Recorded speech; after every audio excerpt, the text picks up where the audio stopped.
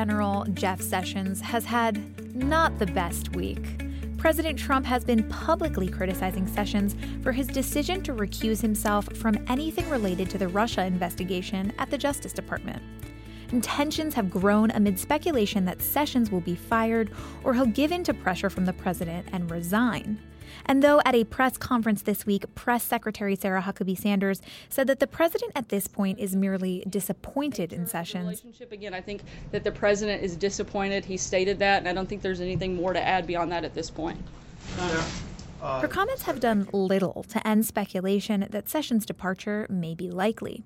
Trump's approach of publicly and repeatedly criticizing Sessions seems like unusual behavior for a president, and the potential act of firing an attorney general seems rare as well. But would it be? And how unusual is the president's aggressive style of putting pressure on his own cabinet officials? This, of course, is where we come in. Welcome back to Can He Do That? A podcast that explores the powers and limitations of the American presidency. I'm Allison Michaels. On this episode, we'll talk to Tim Naftali, historian and professor, to get a sense of how this moment compares to those in history. And later, we'll talk to Steve Vladeck, professor of law, about the legal limitations on a president when it comes to firing cabinet members and affecting special prosecutor investigations. But first, you guys are lucky because we have the great Ashley Parker here on the show. Ashley is a White House correspondent here at The Post. She is in the thick of this every day. Ashley, thank you so much for being here. Thanks for having me. Let's start at the beginning here. Who is Jeff Sessions? And prior to a few weeks ago, what was his relationship like with President Trump? Sure. So Jeff Sessions is currently the Attorney General, the embattled, beleaguered Attorney General. And before that, he was a U.S. Senator. And he had been senator from Alabama for 20 years. He gave up a safe Senate seat to take this job, although working as the head of the Department of Justice had been a life's dream of his. And prior to a few weeks ago, his relationship with President Trump was quite good. He was the first senator, and for a while, the only senator who had endorsed Donald Trump on the campaign. And one thing to keep in mind is, I don't want to say Sessions was Trump before Trump was Trump, but in the Senate and in Congress, Sessions did sort of occupy that space. He was respected by colleagues and well-liked, but sort of was on the fringe and outskirts of the Senate as a populist nationalist voice during immigration when they were trying to pass this broad immigration reform about one Congress back. He sort of had the Trump approach of, not over my dead body, and he worked really hard to kill it. So they were sort of ideologically aligned and then pretty good friends out of Sessions' loyalty for endorsing him. So then what's changed over the past few weeks? The president's Twitter feed. But what's really changed was that Sessions recused himself from any matters relating to Russia because he had basically had some contacts with Russian officials that he had not disclosed during his Senate confirmation hearing. He recused himself. He did so without telling the president, giving him a heads up.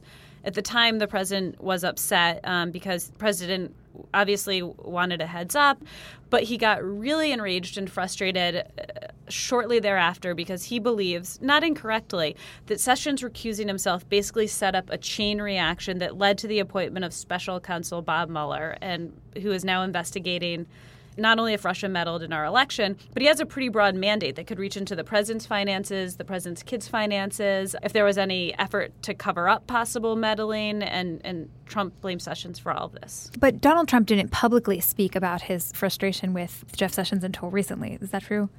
Yes. So some of it spilled out into view in news reports because the president was speaking to people close to him, to advisors, to friends, and it sort of leaked out into the news, first in a New York Times report. But no, the president started speaking about this recently, and once he started, it sort of felt like he couldn't stop. And then in a series of tweets where it feels like every single morning he's calling his attorney general something more awful than the next, beleaguered, very weak, yelling at him for not, investigating Hillary Clinton, his former political rival. And he's made very clear that he's deeply disappointed in the attorney general, that he would not have even selected him as attorney general had he known that he was going to recuse himself.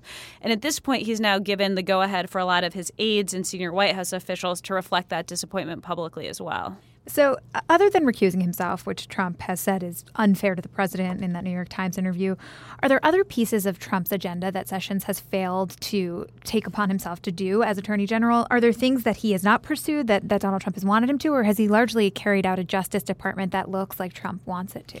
Yes. Well, in Trump's public statements, it's become clear that he views Sessions as sort of his personal attorney general, right. Who he would maybe like to see take on some of his rivals. But no, broadly, Sessions is very in line with what he's doing both publicly and privately in a lot of Trump's agenda in terms of rule of law and immigration and police rights and law enforcement. That is all very much what the president wants and what Attorney General Sessions is doing. Given all of this public pressure and the fact that Sessions is fulfilling the ideas that Donald Trump has laid out, why is Sessions sort of not saying, forget this, I resign? It's a good question. There's a lot of questions. One is, why hasn't the president just fired Sessions? And two, why hasn't Sessions just resigned? And I think on the Sessions resigning, I don't quite know why, but I do know, serving in this role is a life's dream, and I think he is willing to tolerate this kind of public humiliation and feels like he is going to serve unless the president fires him. And it's a decision he's made and a decision he's sticking to. And the president, why he won't fire Sessions, I think is twofold. I think one is he understands, and certainly his aides understand, that there will be a real political backlash to this, and it would set off a sort of, again, another chain of reactions that he can't necessarily control and that wouldn't necessarily end up the way he wants or what's best for him. And then secondly, the president actually is not that good at firing people, which is kind of funny, obviously, right? Because you're fired. Correct. I mean, he fired who? Like Flava Flav and Clay Aiken. Khloe Kardashian. He's fired a number of people, but the president is actually really horrible at that. And if you look at the way he's run his campaign, even when people have been let go, it's often been sort of forced upon him, and he doesn't actually utter those words. He makes someone else do it. And a lot of aides have realized that, and this Steve Bannon is a classic example, if you fall out of favor in the Trump White House, but you just kind of stick it out, you can kind of come back into power and recover, because the president does not like to pull the trigger. He's just a little squeamish about it. So the president might not be as great at firing people as it would seem, but let's look at the act of firing attorneys general in the past and see how past presidents compare. We spoke with Tim Naftali, a historian and professor of history and public service at New York University. He also served as the founding director of the Federal Richard Nixon Presidential Library and Museum. Here's Tim.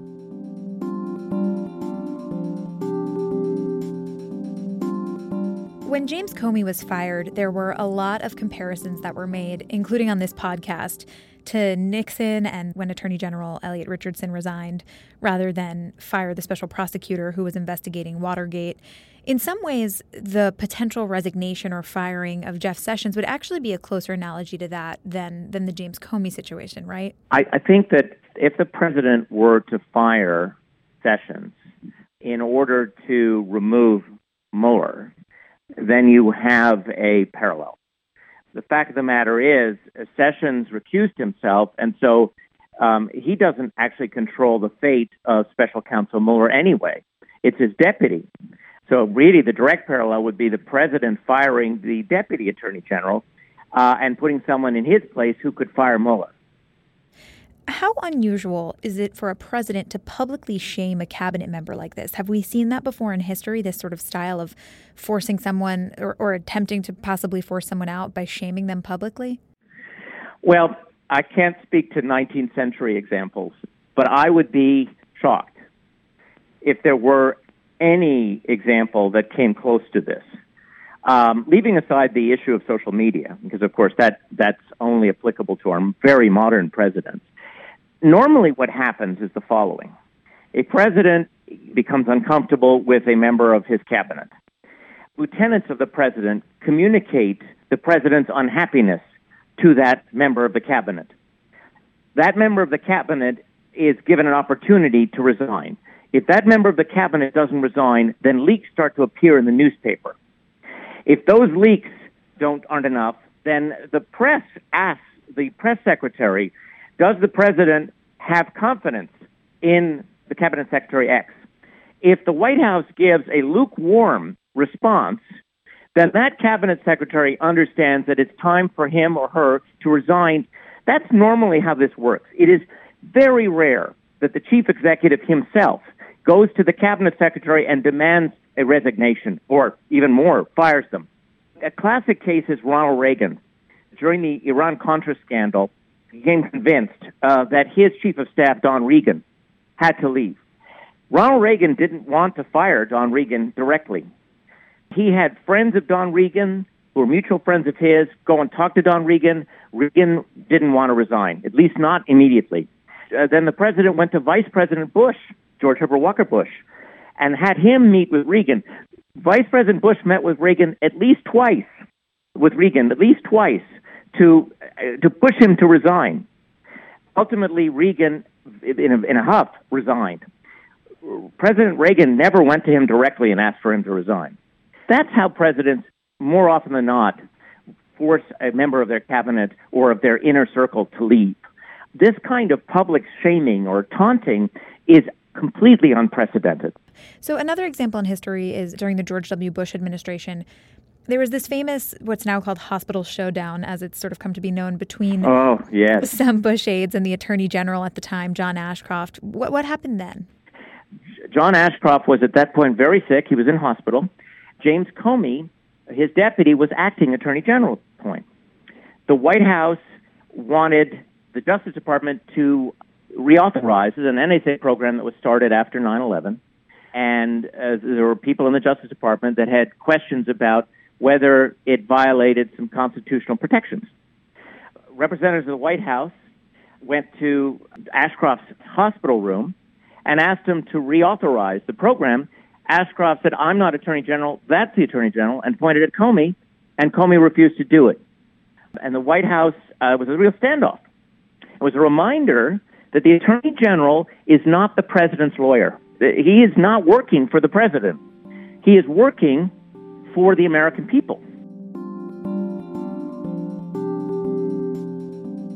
Presidents have clearly had disputes with their attorneys general, but exactly how far can a president legally go when they're unhappy with things at the Justice Department? For these answers, we talked to Steve Vladeck. He's a law professor at the Texas School of Law. Here's Steve. Okay, so let's get started with the most basic question here, and that's, is it within the president's legal authority to fire his attorney general? Yeah, this one's actually pretty easy. The answer is yes. I mean, the president has the constitutional authority to fire most of the people who work for him, especially senior officials like cabinet secretaries and the attorney general.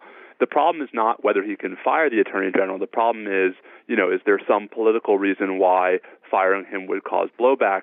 That's really just about the politics of the matter, not the constitutional law. So if that's the case, then why does it so rarely happen in history that a president fires his attorney general? So the reason why this is unusual is because the politics are actually pretty fraught. The Attorney General's job is to both be the nation's chief law enforcement officer and the president's right hand on law enforcement. And so for a president to fire his attorney general is a pretty powerful statement that one of them is seriously at odds with the other. And it raises political alarm bells that tend to be enough of a reason to avoid it, if at all possible. Yeah, so one of the reasons why Trump wants to do it is because he says he's frustrated with Attorney General Sessions for his choice to recuse himself. Now, this sort of requires us to go back in time a little bit, but from a legal perspective, was Sessions' choice to recuse himself the correct legal move at the time? Yeah, I'm not even sure it's right to frame it as a choice on Sessions' part to recuse himself. It seems pretty clear that his contacts with the Russian government, with Russian officials, especially that we've learned about since, required Attorney General Sessions to recuse himself from the investigation as a matter of both ethics rules, because Jeff Sessions is a lawyer, and as a matter of the DOJ's own internal guidelines. And so, I don't know that this bell could have been unrung. I think Jeff Sessions was always going to have to recuse from this investigation. And so that's why the real question is whether Trump means what he says, that he would never have appointed Sessions in the first place if he had known this was going to happen. Right, because if that's what he's implying, I mean, he would be suggesting that perhaps he would want Attorney General Sessions to have taken a different approach. And what you're saying here is basically taking a different approach wasn't really an option.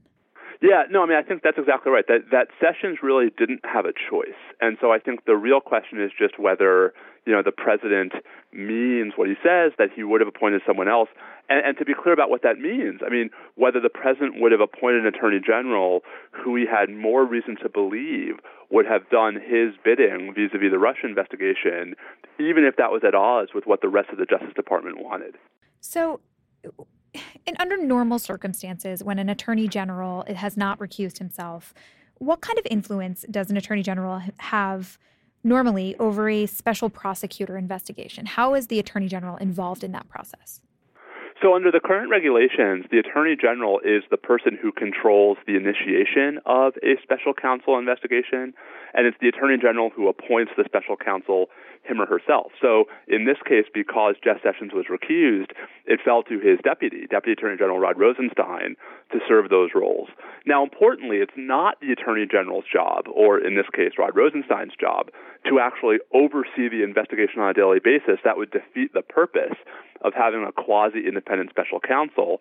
Instead, the real stick that the Attorney General has in this situation is to potentially fire the special counsel if the special counsel engages in some kind of misconduct, if there's good cause for doing so. So if Sessions fired Mueller, the special counsel, would it end the investigation? So first, I think Sessions couldn't fire Mueller because Sessions is still theoretically recused from the Russia investigation. But if Rod Rosenstein fired Mueller, that actually wouldn't end the investigation, right? Because the mandate for the investigation still exists. The question would then be who Rosenstein taps as the successor to Mueller to run the investigation, and whether Rosenstein would feel pressure to pick someone who's not going to pursue the matter as aggressively as it appears that Bob Mueller has thus far. And as of reporting right now, is there any indication that Robert Mueller should be fired, that he has exercised misconduct in any way? No, I think there have been some, fairly transparent efforts by some of the president's supporters, by the president himself on Twitter, to suggest that Mueller and some of the lawyers on his team have a conflict of interest because some of them at various points in the past have donated to Democratic campaigns. But, so has the president, so has Ivanka Trump, so has Anthony Scaramucci. I think a conflict of interest in this context is more than just, sometime in the past I supported somebody else. A conflict of interest is some reason to believe that they're not going to be able to discharge their duties in a manner that is professionally appropriate. Bob Mueller has made a career on his reputation for integrity and impartiality. I think that's part of why we're not seeing a lot of support from congressional Republicans for this meme that Mueller can't be trusted, that Mueller has a conflict of interest.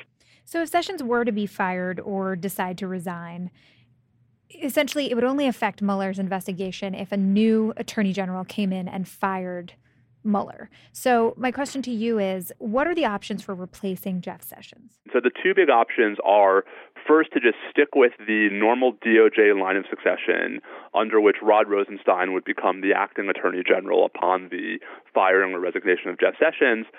That would be, very easy, but I also think politically it's not what the president wants. Rod Rosenstein has already been subject to the president's criticisms for similar reasons.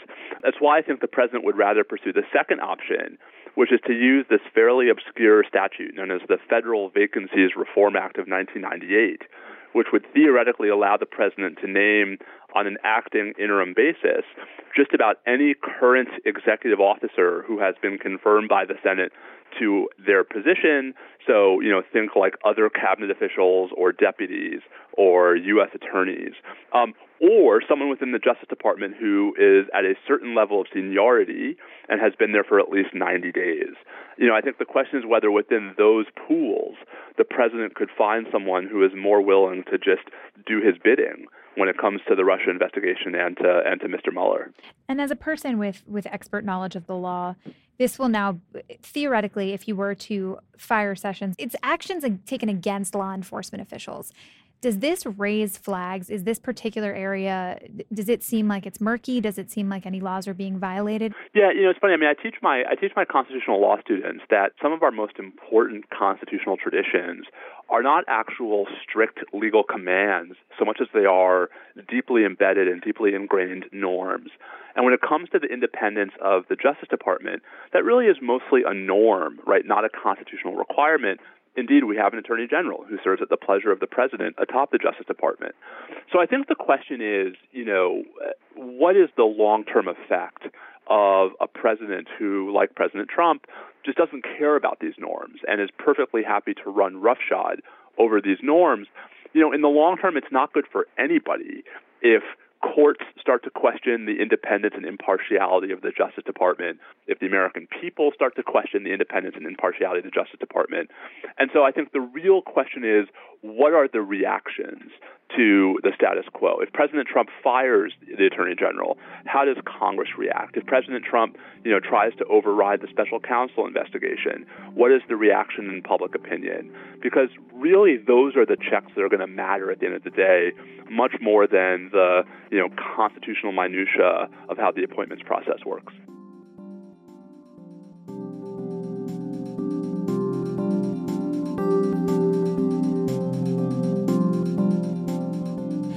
So we spoke a little bit about The Apprentice, the sort of you're fired persona.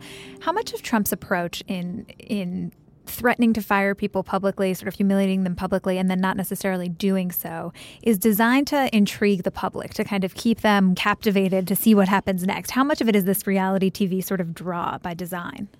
I think there's some of that, but I think especially now in the presidency, it's just the president venting and sometimes not being able to control himself or wanting to express what he's feeling in that moment, which is what he often does on Twitter. And I don't know that there's any broader – I mean, here's the thing. People are tuning in to the Donald Trump show. I don't think that he needs to add any more plot twists to keep them tuned in. So I do think a lot of this is just he is really upset with Attorney General Jeff Sessions, and he can't keep all of that inside of him. Okay, so based on all of this, how do you predict this will play out? Is Sessions getting fired? Is he going to resign? What do you think? I don't know. Right now, it feels just like this epic game of chicken. Mm-hmm.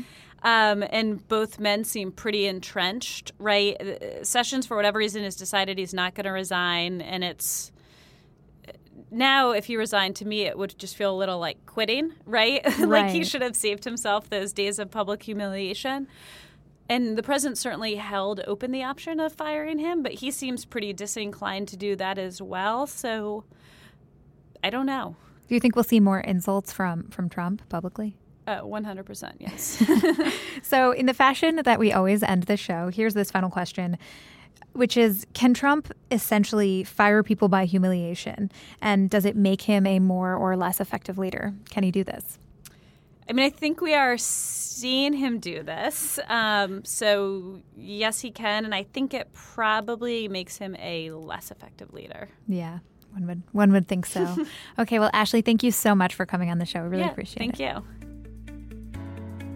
As usual, if you guys liked this, share it, tell a friend, let us know, send us mail, send us all of the messages. We read them all. We really appreciate it. Thank you guys so much for listening. Can He Do That is a team effort here at The Post. It's produced by the flexible and accommodating Carol Alderman, with extra production help this week from Ann Lee, design help from Kat Rudell Brooks, and logo art from Loren Boglio.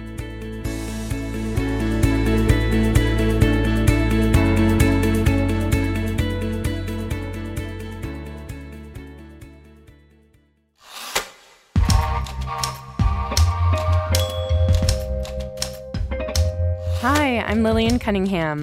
Last year, I hosted the Washington Post podcast Presidential, which explored the leadership and legacy of each of the American presidents. And this year, I have a new show for you, also about American history. It's called Constitutional, and it just launched. It's, of course, about the U.S. Constitution, but in particular, it's about the people who have framed and then reframed our American democracy over time.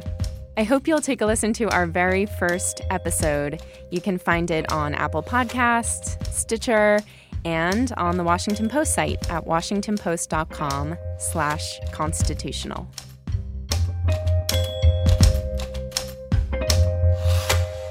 The Washington Post.